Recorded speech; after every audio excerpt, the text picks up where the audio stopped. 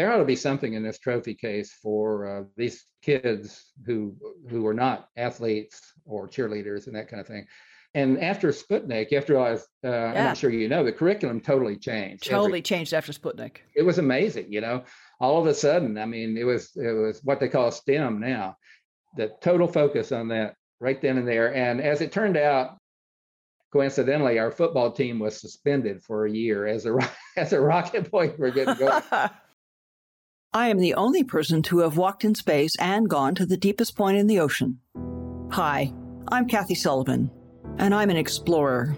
Exploring doesn't always have to involve going to some remote or exotic place. It simply requires your commitment to put curiosity into action. So join me on this podcast journey as I reflect on lessons learned from life so far and from my brilliant and ever-inquisitive guests. We'll explore together in this very moment from right where you are. Spaceship not required. Welcome to Kathy Sullivan Explores. Before we take off, I have a gift for you. I believe that no matter where you are today, an active thirst for knowledge will help unlock your ability to live a life of meaning and happiness. So I'm sharing some lessons I've learned on my road less traveled. Over at KathySullivanExplores.com, you'll find my 7 astronaut tips to improving your life on Earth. When you sign up, I'll send them to you and also make sure you're the first to discover future podcast episodes and learn more about exciting adventures ahead. Just head on over to KathySullivanExplores.com. You've probably heard of someone leading a double life. Well, my guest today has led a triple life as an engineer, a scuba diver, and best-selling author. Homer Hickam describes himself as a purposeful adventurer, and I can tell you that's a very apt moniker for this multi-talented and energetic individual. His work and his talents have taken him from a small coal mining town in West Virginia to Utah, Vietnam, Guyana, Germany, Russia, Japan, and even the dinosaur fields of eastern Montana. Not to mention from pulling Army tanks out of ditches to discovering sunken warships and training spacewalkers. There is so much cool stuff to explore with Homer that we've split it into 2 podcasts for you. In this first episode, we'll explore how his early interest in rocketry led him to break from his family tradition of coal mining and become an engineer, first in the Army and later with NASA. Then how his scuba diving adventures led him to explore little-known World War II wrecks off the eastern seaboard of the United States. Listen in to discover how all that led to his being a best-selling author with a feature film to his credit. So let's get started with part 1.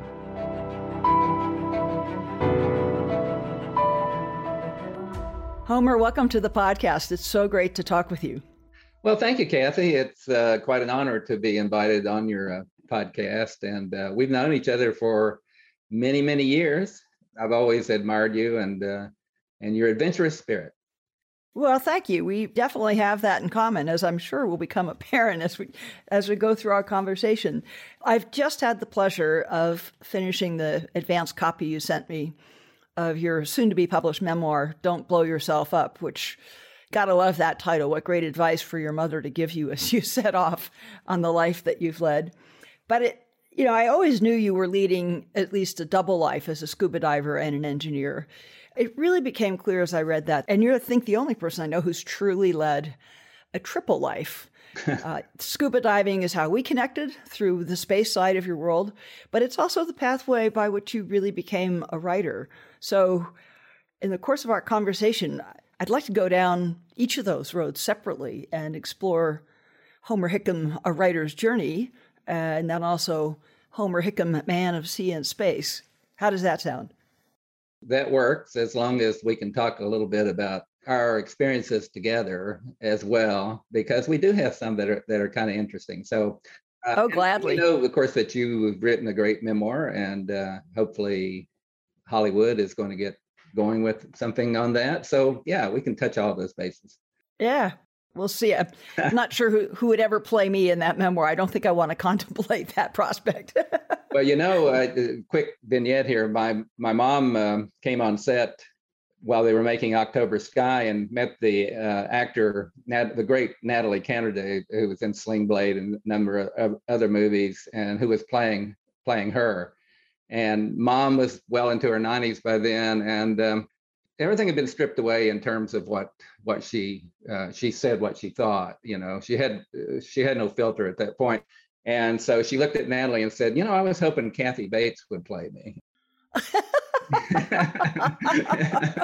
and okay. Natalie said, well, I'm sure Kathy would have done a great job. I love it. I love it.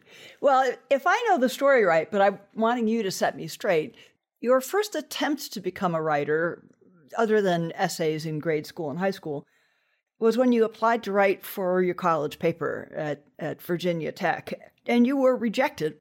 But I'm wondering what role writing had or hadn't played in your life up to that point, besides schoolwork.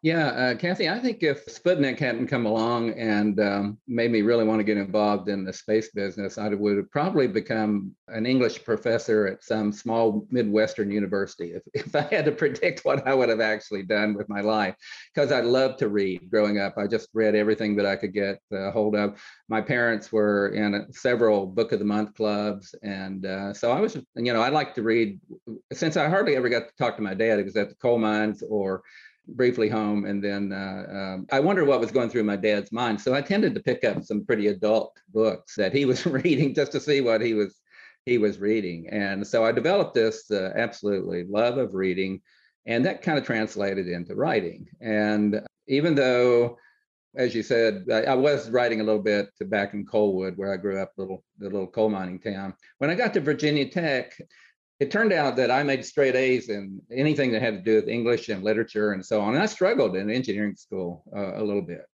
And then I was reading the paper, the college newspaper, which was then called very appropriately the Virginia Tech. and creative name. Yeah, it's perfect. That works. I think they call it the Collegiate Times now. It's like, okay, that's better. But anyway, I thought to myself, I think I could write a column about the Cadet Corps, because I was in the Cadet Corps at that time. It's a military system. Virginia Tech was a pure military college at that time. So, and all male, right? Mostly. There was a little population of women, and they lived up on the hill, a place called Hillcrest. It was an old antebellum home built back in the 1800s, and there they were, and they were like, that was impenetrable. There was just no way that you could be allowed to go there. I mean, there was just like matrons in front of you, about 3, 4, 5 deep. Keep those boys away. That's right. And 2 of those women were my cousins. So there was about 100. There was about 100 women and 5,000, 6,000 male population there. So naturally, Hillcrest was of great interest, but we could only look at them from several hundred yards away. But we actually had a couple of women engineers, students at that time. So that was interesting. And so that's the only way that I really got to know any women there. But we digress. Happens a lot with us, but that's all right.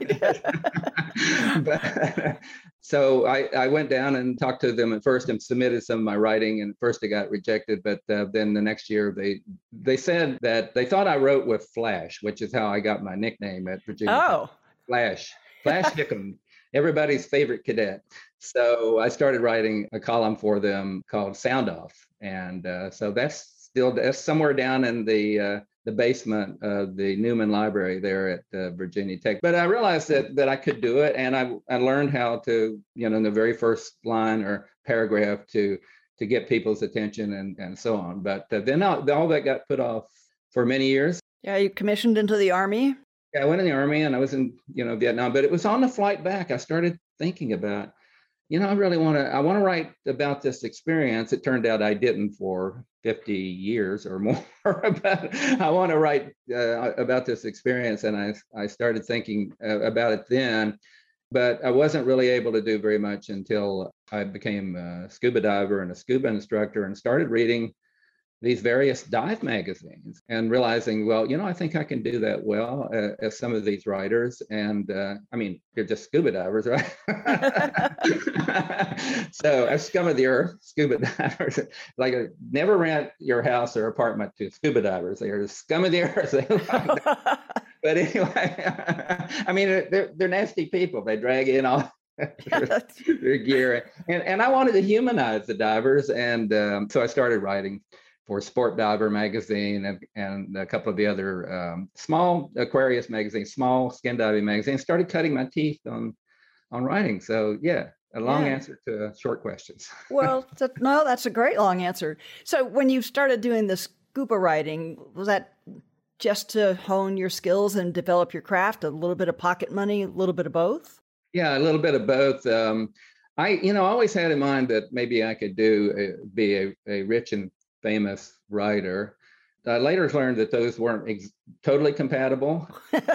They don't always go together. They don't always go together, but fame is not what it's cut out to be. And you know that, I know that. Yeah. But yeah, I thought that I could write for them. And I was thinking, what am I doing that's interesting? This was interesting. We're talking about the early 70s. And so diving as a sport was just getting very new. Right. It was very new. And so I felt like that I could break in that way. And that, I mean, the money was very, very small. They paid you 3 cents a word or something, or usually just copies of the magazine, which I was happy to get. Pass them out to your friends. Yeah, exactly. Well, send to my folks, and and I still got copies of. I'm still proud of that. I've got them in a little plastic box, my original in these magazines, and but that ultimately led to a much greater story than just diving itself, but finding out about the shipwrecks off of North Carolina, specifically a U-boat up there, that led me to start doing that research on why there was a U-boat up there and diving on that U-boat.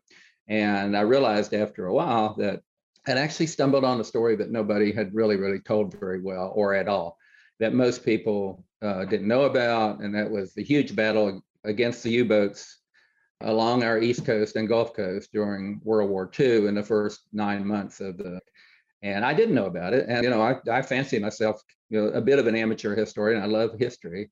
I knew nothing about it. And so that led to not only writing about it, but also a great adventure, a series of adventure off the East Coast, diving on these shipwrecks. And so I got to be known as a writer who wrote about shipwrecks. I started writing for American History Illustrated, which was pretty good.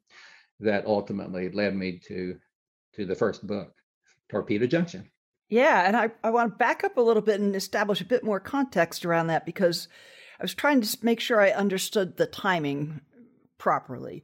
You had done an army tour in Germany, but that's not really when this idea about a World War II book took hold. It was when you're back diving with NASA certified and doing scuba instructing in those years. That's when you got this rumor of the wrecks off North Carolina. And it was about 3 years, wasn't it, that you did a lot of treks out to the Outer Banks trying to find these wrecks and understand what happened to them. But tell us more about how that research process evolved, how long all of this was kind of marinating before it really started to become the story that you tell in Torpedo Junction, which, by the way, just so people know, I'm not someone who routinely reads war at sea histories.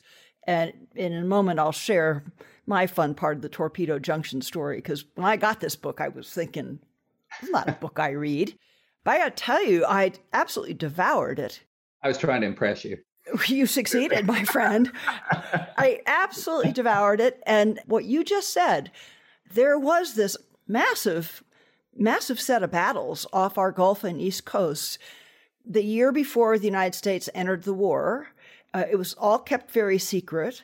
Massive amounts of shipping were sunk that really were jeopardizing the supplies that England was trying to bring in. And there was not a trace, not a shred, not a word of that in any schoolgirl history that I had come across. So tell us about the marinating and research process and how long it took.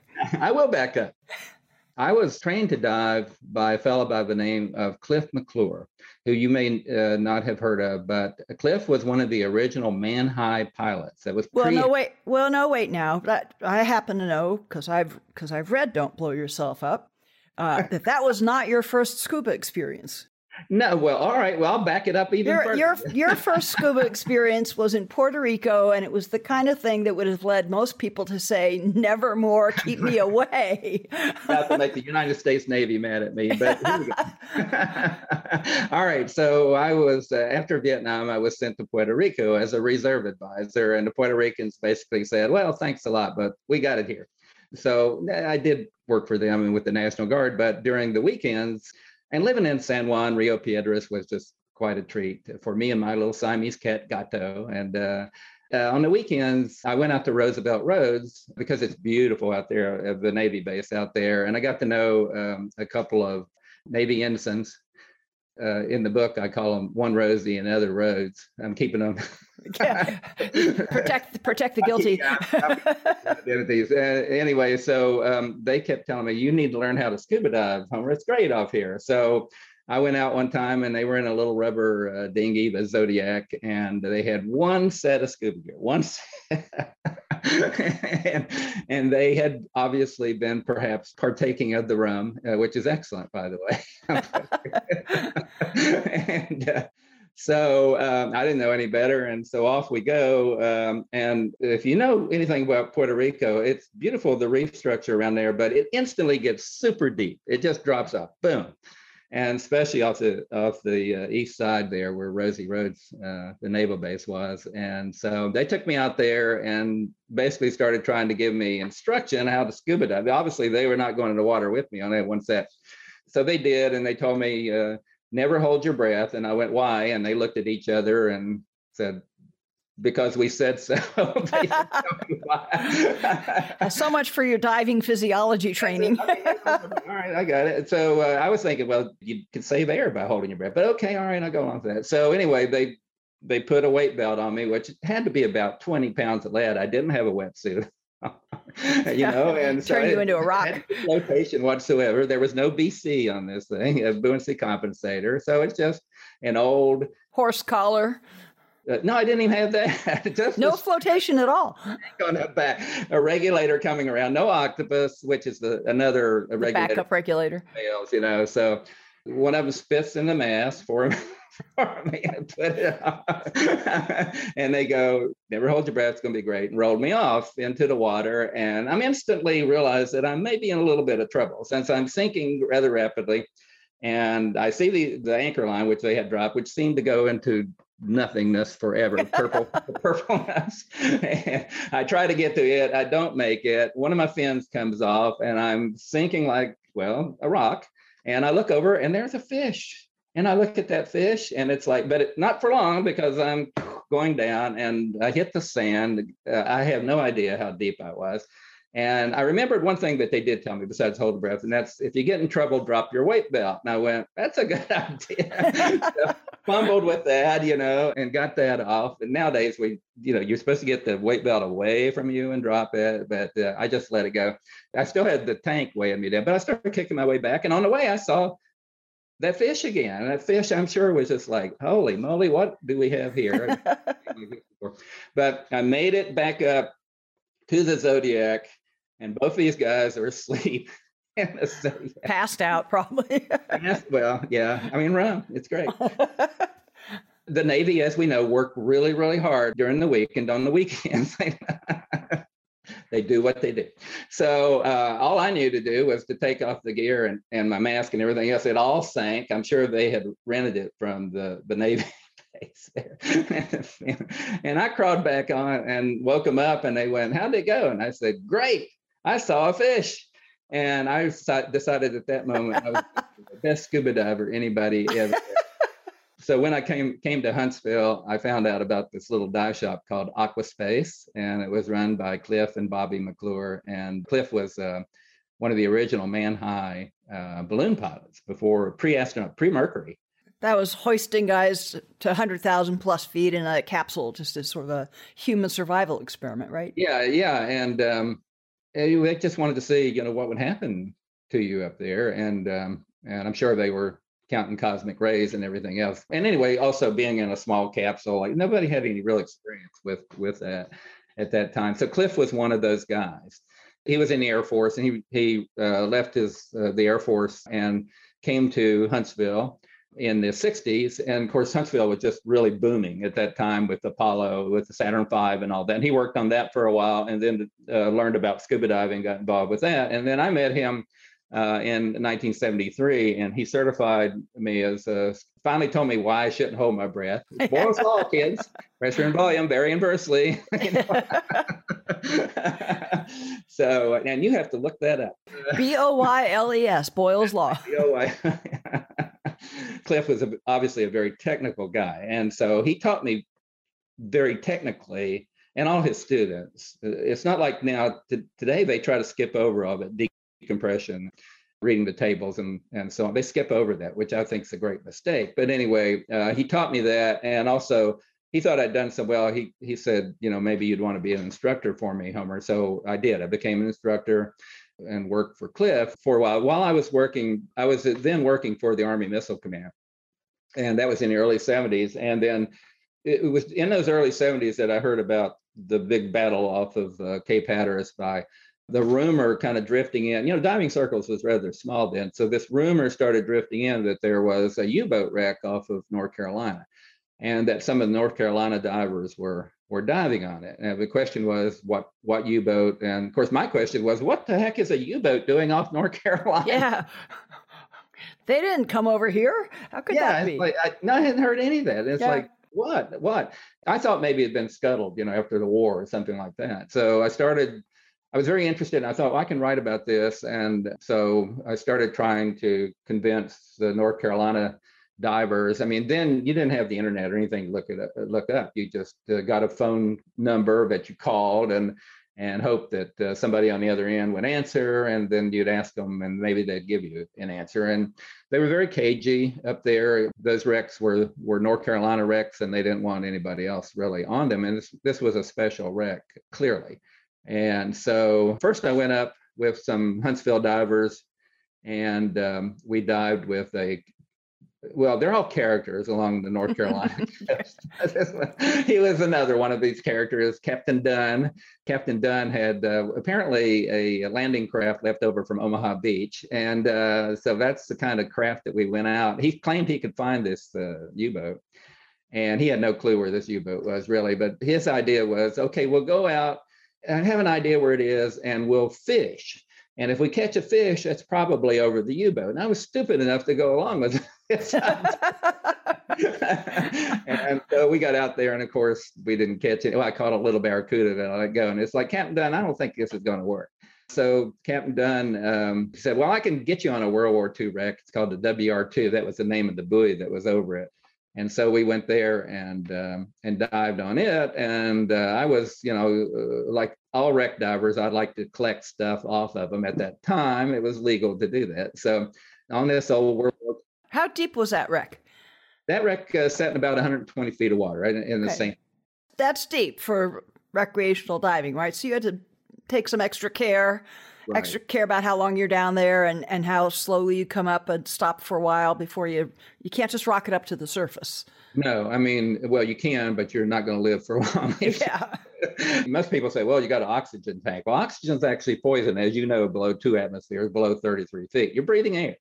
And so air is 80% nitrogen, and not to get too technical, but tissue absorbs nitrogen. And I mean, right now we're saturated with nitrogen. Most people don't know that, but you're totally saturated with nitrogen. If there was a bungee cord from about 20 miles up and jump you up there, well, that nitrogen is like a pop bottle. It likes to come out in the form of bubbles, which is not particularly good for the human body.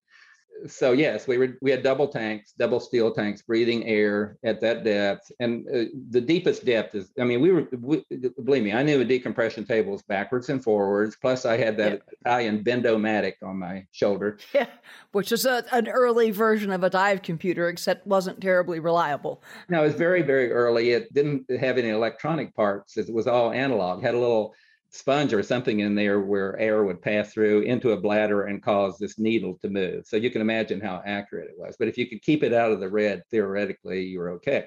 But believe me, we paid attention to the decompression, the Navy decompression tables. And so anyway, so we're down there and I'm working on this porthole. I'm going to get this porthole. It's going to be great. You know, Nice brass porthole. Oh Yeah. man, the brass porthole is like the wreck diver's dream to have a brass porthole. It's like, oh, this is great. Never mind, it's been underwater since 1942, and it's like kind of welded in there. But I got my crescent wrench. I'm going for it, and I get pushed from the back, and I turn around, and I see this rather large tail disappearing.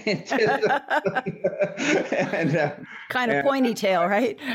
That's interesting. And then it turns around. It's like a small submarine, and it's sand tiger sharks. And sand tiger sharks may or may not be man eaters.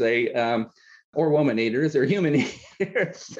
We don't know for sure. We know off South Africa, they tend to be very aggressive, and they do eat a number of swimmers every year. In the Atlantic on the East Coast, not so much, but I figured he was illiterate, you know, and so he might not know that. I didn't mention this in the book, but as that rather large shark turned around and came back at me, he had his claspers out, which is not a real good thing for anybody because, you know, those lower fins, what they do, you know, but anyway, so hugging is not what he has in mind. No, well, he's excited. Clearly he's an excited shark. So after a couple of runs from him and his other buddy, I went and found my two other buddies, and they were also having trouble with these guys. They decided that, well, maybe we ought to go up the anchor line. And so we did. But as you mentioned, you have to go up very slowly. You're breathing off nitrogen as you go, but you can't go all the way to the surface. You have to stop 10 or 15 feet and sometimes lower because, especially in North Carolina, that anchor line is going up and down. So if you're trying to just hang on to it, you're going to go up and down. Yeah.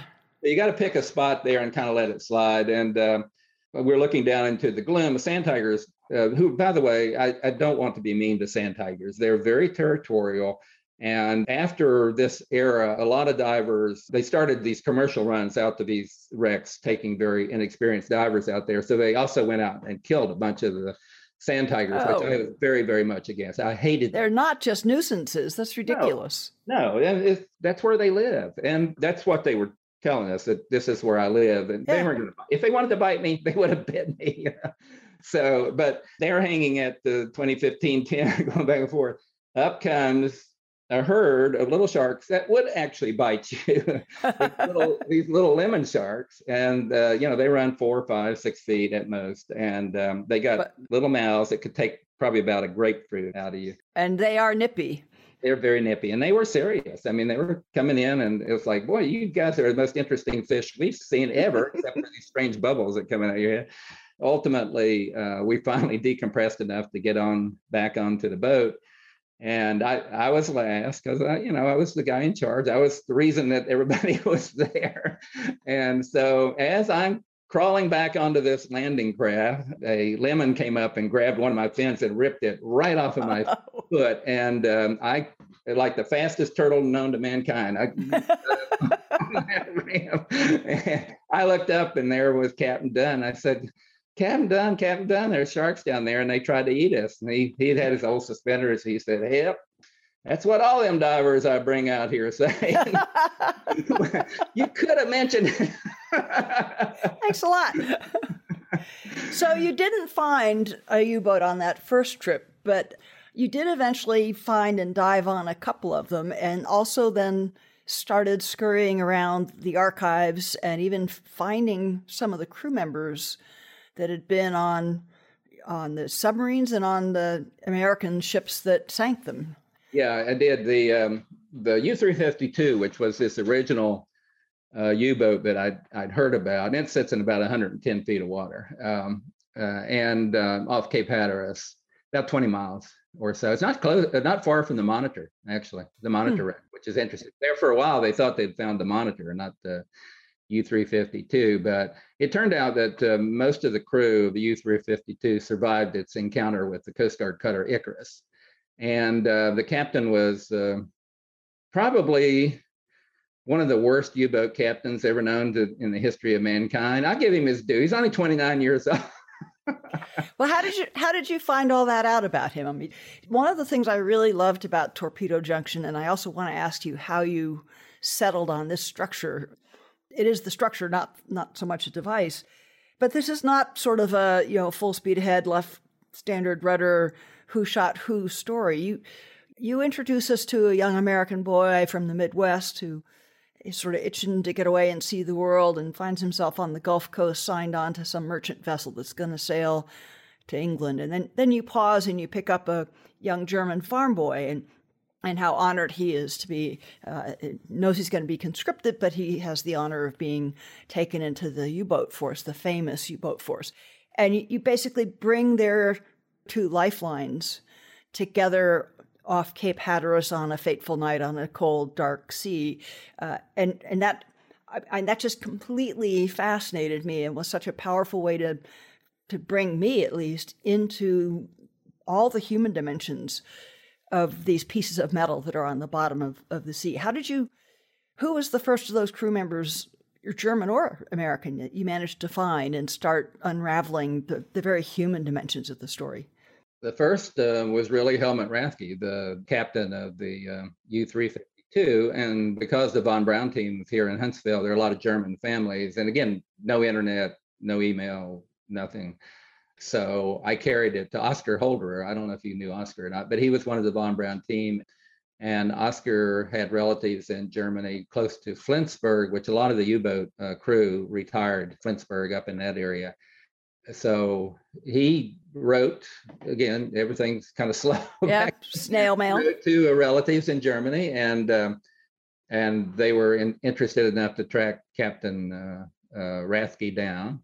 Once they had his address, I wrote him a letter, and Oscar translated it for me. And that was, by then we had dived on the U-boat once. And so I could tell him that we were researching it. And that impressed him quite a bit. And he wrote back a very gracious letter. And I'd ask him whether he had booby-trapped the hatches. Right. They used to do that before they were sinking, right? If they had a moment, which most of the time when they were sinking, they didn't have a moment, But he assured me that they didn't, and began to tell me the whole story from his point of view. And then I started tracking down crew members of the Icarus, the Coast Guard cutter that had sunk it, and got their side of the story as well. The one you're referring to, though, is the U-85, a different U-boat. There were no German survivors, but that was a Navy ship that sank. It was the first U-boat sunk in American waters, and it was the destroyer named the Roper. It was old World War I, four-stacker, coal-fired destroyer that the Navy agreed to allow to hunt for submarines, because Admiral King, who was in charge of the Navy at that time, he wanted to go out in the Pacific. And that was a big Navy war out there. So he wanted to get all his best ships out there, and he was not willing to do very much for the East Coast. One of the reasons why we had such a debacle along the East Coast. Yeah. So anyway, it turned out that the Jacob Jones, a destroyer just like the Roper, had been sunk about a month before by a German U-boat. And the captain of the Roper knew the captain of the Jakey, and all hands were lost. I think maybe two survivors. And so he was a pretty nervous captain of the Roper, and Hamilton Howe was his name. And so later became an admiral.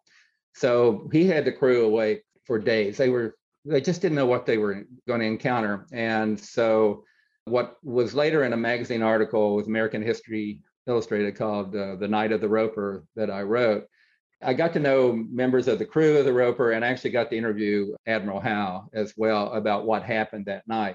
On the German side, since there were no survivors, the bodies were collected afterwards, and one of the dead German sailors had a diary that he had kept to the very day that he lost his life. And so that was in the National Archives. And the Freedom of Information Act had just been passed.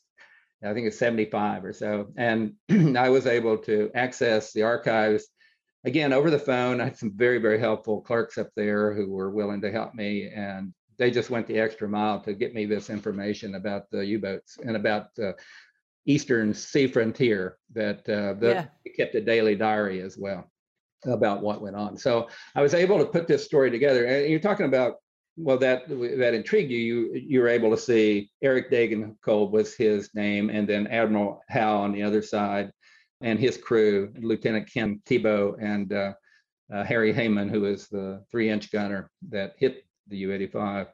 So what I had learned in a process of writing some articles before that what people are really interested in is other people. And so if with Torpedo Junction, writing that book, there were so many ships sunk and so much happened. It could just become very, even with the horrendous blood being let and killing going on, it still would get kind of boring after a while to read this ship sunk and this ship sunk and this ship sunk. And we're talking about 400 ships and 7 or 8 U-boats sunk during that period. And so I decided that I would make it much more personal. My touchstone was the U.S. Coast Guard cutter Dione that was out there during the whole time. The Icarus was just passing through. It just happened to catch U-352. The Dione was out there the whole time, and they struggled with what they were seeing. And the 165-foot Coast Guard cutter against the world. Yeah. Yeah, I mean, the U-boats outgunned them. You know, they had a bigger gun, 88 millimeter gun. They were faster, and they were hidden. And a key point that you bring out that, again, was one of those, who knew? America wasn't in the war. America politically very much did not want to be in the war. This was happening, and it was being kept very secret from the public, I think, lest they terrify everybody. But another consequence was, someone should have sent out blackout orders to, black out the towns along the coast, but that might imply we're getting into a war. So there were no blackout orders. So every civilian ship that's sailing along the coast trying to get to Europe is backlit by those lights on the shore, like making them, sitting duck targets like in a shooting gallery at a state fair. And they're sailing one by the each, not in convoys, because again, we're not at war. The Navy has no authority to tell anybody to sail together at a certain time. No, even though we had learned that lesson in World War I, some German U-boats had come over during World War I, and we had formed convoys. And the British kept telling us when we got into war, convoys you have to have convoys, or you're going to lose all these ships. And we went, And I know it's astonishing for most of us to imagine it, but back then the federal government liked to keep bad news from the people. So that's kind of what happened. They just let them keep the lights on, and at night, and these ships were running with their running lights on anyway, and they were just in predictable shipping lane patterns. Yep. And so even if they had their lights off, the U-boats could back off from New York City or Baltimore or Washington or whatever it was that were creating the big glow on the horizon. And here comes the ship, making a silhouette as it goes by. And it's just like, gotcha. I mean, there was a couple of U-boat captains didn't even want to waste their torpedoes. They just got up and unlimbered the 88 millimeter gun and sank the ships that way. I mean, just like the old pirates, shooting cannons off. And it's interesting, I think, perhaps for our listeners to know why North Carolina, real quick. The Gulf Stream comes up very close to the Outer Banks of North Carolina. If you look at the map, you can see that whole coast kind of jets out. Merchant ships and all ships tend to use that Gulf Stream to come up because they save fuel and it's everything. A boost. Yeah. It's a boost. And then inside the Gulf Stream is a Labrador Current. So ships coming from the north tend to use it to come down as well. Well, they brush up together right off of North Carolina. They're all very, very close together. So the U-boats knew that, and that was the perfect crunch point, Torpedo Junction, to catch ships going north and south. And as the war started, there weren't convoys. They didn't have to worry about destroyers or cutters or anything because they were out there, they were deployed, but they were just like hunting hornets all over the farm, somebody said. The odds of them catching a U-boat was very, very slim. They had a little primitive sonar, and later they had some primitive radar, but mostly it was just out looking and listening to distress calls from merchant ships being attacked. And this all coalesced in my head. And then I went off to Germany and lived for 3 years over there with the 7th Army Training Command. And while I was over there, I got to interview more German U-boat crew members. I got to tour. By then, I had dived on U-352 and the U-85. I dived on both of them. And so I got to actually tour a Type 7. These were what's called a Type 7 U-boat. They were rather small. Got to tour the one remaining one at Flensburg and see what the interior really looked like and get an idea of this awful, oppressive, just tiny little place that these 30 men had to live in with one water closet. Okay. Yeah. And you got into German Admiralty records, right? Were you able to get into those archives? They were actually at the Naval Archives after World War II. They brought all those back. They were in German, but I had translators here in Huntsville who were willing to work cheap. Yeah. And they thought it was fascinating too. And so they would translate these U-boat diaries. One thing was that Admiral Dönitz, the German commander of the Navy at that time, he required every U-boat to check in daily, where they were, what they were doing, everything, which was great for the Royal Navy since they had tapped into all this. They knew everything that was going on, and they weren't too fast to share it with the American naval intelligence. They didn't trust our intelligence for a while. I got great help from the National Archives. That's cool. So it's your couple of years diving here and then over to Germany, 5-ish years before you finally see your way to write it? I came back after Germany and got a job offer from John Thomas at the Space Lab Program Office. And that's NASA's office in Huntsville. That's right, in Huntsville, Marshall Space Flight Center. I started writing it then. I got a little compact computer. Oh, yes. Remember that? I still got it. I thought, well, this is worth some money. I looked it up on eBay. It's worth about, I don't know, $75. So you're clacking away on your compact computer. I am, my little compact. So I'd gotten into word processing over in Germany, so I knew about that. And it really is helpful for an author, as you well know. You don't have to strike and rewrite. Yeah. Have somebody type it for us. It's great. But anyway, I did that. And you had settled on a publisher or a target publisher because you've become so familiar with the Navy history world, right? The U.S. Naval Institute Press? The Naval Institute Press, and I was a member because obviously they were also a good place to go for photographs of the Navy ships and also information that they had. And by the way, while I was writing for American History Illustrated and Skin Diver Magazine and Sport Diver Magazine, all these magazines. I got a call from this insurance broker up in Maryland. He had read one of my pieces in American History Illustrated, and he was trying to work on a book about fiction about submarines, and he wanted to kind of pick my brain about it. And I thought he was trying to get my research for free. And I did talk to him a couple of times, and I didn't think he ever had a chance to ever get published. That was maybe the Maryland insurance guy named Tom Clancy? Yeah. He did okay. He did all right. So his first book was with the Naval Institute Press, but people don't realize that The Hunt for Red October wasn't. That's right. Press, Naval Institute Press. So then that came out before my book, and because he had published there, I mean, I'd already thought about it, but I just like, okay, if Tom can get published, then so can I. And so I had been writing all this, and I had not sent it off to anybody or anything, and I thought it was ready to go. And being the idiot that I was about publishing everything else, I just wrote a cover letter and shipped it right off to him. There you go. And then waited for my royalties to roll in. And what I got back, of course, was a manuscript saying, it's not for us. We looked at it, it's not for us. And then because I was an idiot, I did a good thing. I turned around and sent it back to them and suggested that maybe a different editor needed to look at it. I mean, that's just unheard of, Kathy. Totally unheard of. It's like nowadays, they would somehow try to kill you. Maybe if you did that. I don't know. They'd hire a hitman. It's so off the wall to do that. But I got a letter back and said, now that we've looked at it, we think that we do want to publish it. However, you need to go through and footnote everything. It's like my college experience home where I applied to the pretty well only university I wanted to go to and got the skinny letter back that says, yeah, no thanks. You know, and I was crushed, 17 years old. So I sat down and I wrote a letter back sort of saying, I'm kind of crushed. I got to visit the campus. This is in the days before you did the 17-city campus tour. I visited only that campus.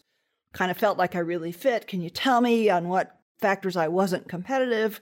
If you'd have any second rounds of consideration, would you look at me again? And if not, forward my application to this other campus in the University of California system, and fired that off. And some weeks later, I got back the fat envelope that said, actually, we like you a lot. Fill out all these papers.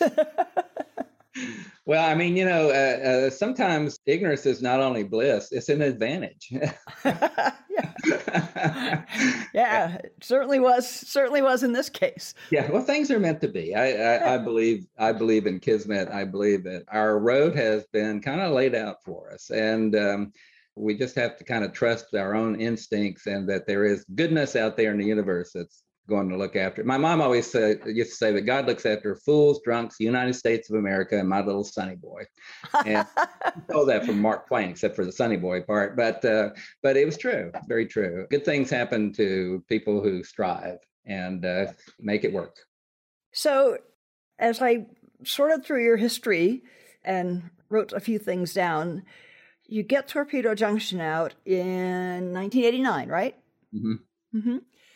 And then it's about a decade before Rocket Boys comes out, which many people may know as October Sky. That's the way the movie was titled. But in Don't Blow Yourself Up, you know, there's a lot that went on in that decade of your life. Lots going on. Kathy Sullivan, that was, that's what messed me up. She was so bright and ahead of everybody else. It's like, I just can't do anything. I'm going to wait about 10 years for it. Honestly, I did get to meet you, and Torpedo Junction is what really. Yeah, it just came out, and so I thought, well, I'm going to give. You're in the Navy, I'm going to give Kathy a copy of my book. That's it, And it's great sitting around the conference room. I still see that little conference room at the neutral buoyancy simulator, and you're there at the head table, and mostly Bruce McCandless, right? Right, my common spacewalking buddy. And we're all sitting around, and believe me, we were totally, utterly impressed. Just waiting to see what assignment we were going to get, whether we got Bruce or Kathy. And so I always wanted Kathy. So we have to fill this picture in a little bit for the listeners. Where Homer and I first met was at NASA's Huntsville Space Center, Marshall Space Flight Center. They had, at the time, the only big water tank that we could practice spacewalks in. And Homer, being an available scuba diver, would volunteer to come over when we were going to do a test. And you needed divers to carry the cameras around so the folks topside could watch the test. You needed divers to ferry tools and equipment back and forth. They were called utility divers. And every astronaut in a training spacesuit would have two scuba divers, think of one perched on each shoulder, just keeping a close eye on them and on the suit, looking for leaks and things like that. And we got to trim you out first. Yeah, that's right. Head weights, which meant we got to turn the astronauts upside down and shake them. True story. Not everybody wanted to do that, Trying to make us completely neutral, so we would hover in the water as if we were weightless in space. Otherwise, you fell into the suit because there's still gravity, even though you're neutrally buoyant. You fall into the suit.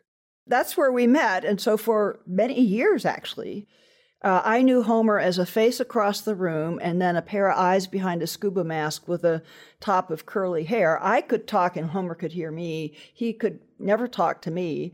And that's all I knew of Homer. I probably only dimly could have connected your name to you until my copy of Torpedo Junction hit my mailbox. And to me, that's really where our friendship started, because it woke me up to the fact that there was this fascinating person that I had never had the time or made the effort to get to know more than as the eyes behind the scuba mask. Well, you did what you could. I mean, you were very, very busy, and you were flying back and forth to Houston, and it wasn't like, you had a chance to really sit down and talk. Yeah, we never had a chance to go out for beer or dinner or something. No, and we were all volunteers there, except for just a few staff in the tank. So we were from all over the center doing all kinds of different things. And as soon as the test was over, for the most part, you guys were gone.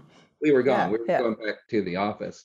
I'm pretty sure that you were the first female astronaut to work in the tank. Yeah, I was at Huntsville. Yeah. And so God only knows what kind of closet that they had you in back. It was a closet to change clothes into. Yeah. We never visited, so I have no clue what was there. but yeah, you were the first. And so, I mean, that was just very intriguing, needless to say, to all of us. And women were swim camera operators, which is Right. a bulky box. But it took a while before you started becoming utility divers and then Safety safety divers. Yeah. divers, safety Yeah. divers. So, but that all started to happen. It was kind of cool, really, Yeah. to see that kind of thing going on. But that, that's what happened. So I wanted to impress you, and I gave you the torpedo junction. But I had to say that the most remarkable thing was I trimmed you out, got you as close to neutrally buoyant, weightless, and while you were working on the Hubble, you suddenly stopped and said, "I don't know who did this, but I think this is the best trim I've ever had." Now, I immediately had to signal for the water safety diver to come down because I needed to go pee. I was like, wow. I was just like, oh, wow. I can't believe this has happened, And so it was really, really cool. All right, I want to come back to Rocket Boys though. That is and isn't a memoir in a lot of ways. And it seems to me now reading your account of the writing of it in Don't Blow Yourself Up, it seems like you were almost kind of resisting all the way writing it. Seemed to be a little bit of who'd want to hear about Coalwood, but there also seemed to be a more significant struggle going on. So tell me about your personal experience getting to the point of writing The Rocket Boys, because that story really wanted to be told by the little boy who you were when you were growing up and living it. And it's got to be an interesting experience to kind of, as an adult, put yourself back in that little boy's skin and live that life again. What was that like? Yeah, absolutely. I like to say I got $1 million worth of psychotherapy writing Rocket Boys that I didn't even know I needed until I had done it. So what happened there was I was a member of a writers club and so on here in Huntsville back in the 70s and in the 80s and then a little bit in the 90s as well. And so there were members there who kept encouraging me to write about growing up in this coal town, Coalwood, West Virginia. And I resisted that. I couldn't imagine, since I'd grown up there and was very familiar with it, I couldn't imagine how I could make that interesting at all. And so after Torpedo Junction, I got totally involved with the Space Lab J mission, STS-47, and spent a lot of years over in Japan. And then after that, it was the International Space Station and working with the Russians and going back. So I was very busy with my NASA career. And the Hubble, by the way, the Hubble Space Telescope repair missions. Oh, by the way. Yeah, by the way. Yeah, we'll come back to it in the other segment. I wrote some articles for Smithsonian Air and Space magazine. The editor was Pat Trenner. And she called me one night around December of '94 and asked me if I had a short article. She needed a filler. And I got the reputation of being a fast writer, if not a good one. And so I actually didn't have anything. But I looked across my desk and there sat perfectly crafted steel De La Valle rocket nozzle left over from the days when I was a rocket boy, built rockets in this little town after Sputnik. And it just something clicked in my head. For the Big Creek Missile Agency. The Big Creek Missile Agency, who, by the way, we were number 2 in a space race there for a while. The Russians had launched 2 Sputniks. The Americans had blown up 3 feet off the pad down at Cape Canaveral with their Vanguard, but we had gotten rockets up to 200 feet by then. So we thought we were number 2 in the space race. Werner von Braun caught us all up again in January with Explorer 1, but that's history. So I told Pat about this. I could write you 2,000 words is what she wanted about when I was a kid in this little coal town in West Virginia, and we built rockets. And I have to say that Pat Trenner was completely, totally, utterly underwhelmed with this idea. But I did it anyway. And as I wrote it, things came out that I hadn't thought about in a long, long time. I thought about my parents and their reaction to me starting to build rockets and blowing up things.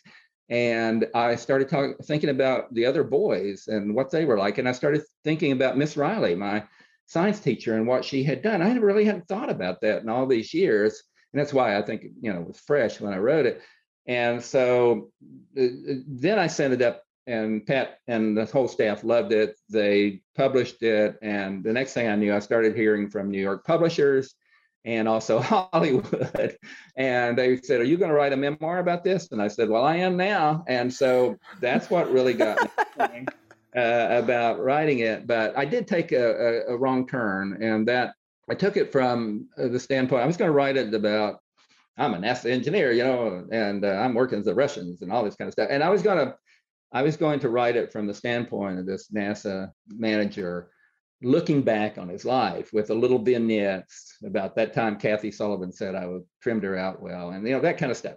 But I did that, and I was 200 some pages in it, and I just realized this is not working. And I talked to a friend of mine who grew up with me in Colwood in that area, and she was a professor at the University of Ohio.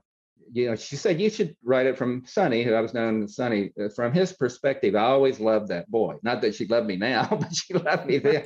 And so and that a little light bulb went off in my rather dense head. And I thought, yeah, I got to do that. I've got to capture Sonny. I've got to let Sonny tell this story. And so I did. And I think that's one of the reasons why it's so popular. I channeled Sonny. I let Sonny, who was a good boy, who wanted to do the right thing, who had a father, a very rather distant father who he adored and could never really get close to him. And so a lot of the reasons that I actually built the rockets came out as I was writing this, that I didn't even realize them. And that was one of the secrets of writing this book, was that you realize that Sonny doesn't know this. And he doesn't know anything about his father, really, and his mother. He just knows what he's seeing and feeling. But as a reader, you realize that he doesn't have the knowledge, the skill, even the temperament to really do well in this environment, yet he does. And it's because of his friends around him and the teacher and his mom and ultimately his father. And so it became it's not a story of rockets.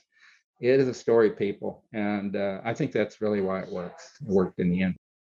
What did you find out about your dad as you wrote it? Did you find your father writing it? I did. He wouldn't leave me alone. Now, Dad passed away in 1989. He did read Torpedo Junction before he passed. I think that impressed him. And so that was a good thing. I was always, the emergency backup son. I realized that. My brother Jim was the perfect son, and so it was clear that I was just a backup as far as Dad was concerned. The rockets made him pay a little bit more attention to me. And as I was writing this, I actually dreamed that I heard my dad's voice and so on, telling me what was important to him. What was important to my dad was this town of Colwood. He thought it was the perfect place to live. That's why he was later, when he saw that I, wasn't a total idiot, that maybe I could become a mining engineer, because he was one of the best mining engineers in the country, but he didn't have a degree. So the idea of me becoming a mining engineer, coming in and taking his place and keeping this perfect little town of Colwood going, this perfect little company town, was very, very important to him. So as I wrote it, I realized I have to bring out the character of Colwood as well, and the people who live there. And that was his voice telling me all that. Interesting. It strikes me that your Miss Riley was, the Mrs. Frizzle of your day, the school teacher and magic school bus, right? Get messy, try things. Does that seem apt to you? Yeah, Frida Riley, she was a beautiful young woman. She was only 5 years older than we were. She had been a valedictorian at Big Creek High School and then gone off to Concord, which is university now. Teachers College at that time, was the valedictorian there. She was a great musician. She played the piano and so on. But for some reason, she decided to come back and teach at Big Creek High School. And Miss Riley, she was just a consummate teacher. She loved, obviously, to teach. And however, Big Creek High School was known as a football school and sports school, and trophies from one end of the hall to the other. Just football, sports trophies. The big deal was to be a football player or a cheerleader, majorette, something like that. And she thought, there ought to be something in this trophy case for these kids who were not athletes or cheerleaders and that kind of thing. And after Sputnik, you have to realize, I'm not sure the curriculum totally changed. Totally changed after Sputnik. It was amazing, all of a sudden. It was what they call STEM now. The total focus on that right then and there. And as it turned out, coincidentally, our football team was suspended for a year as a Rocket Boys were getting going. So all of a sudden, it's like, I mean, we were. You're the stars. We were. I mean, tell me, I know the football team did not like that at all.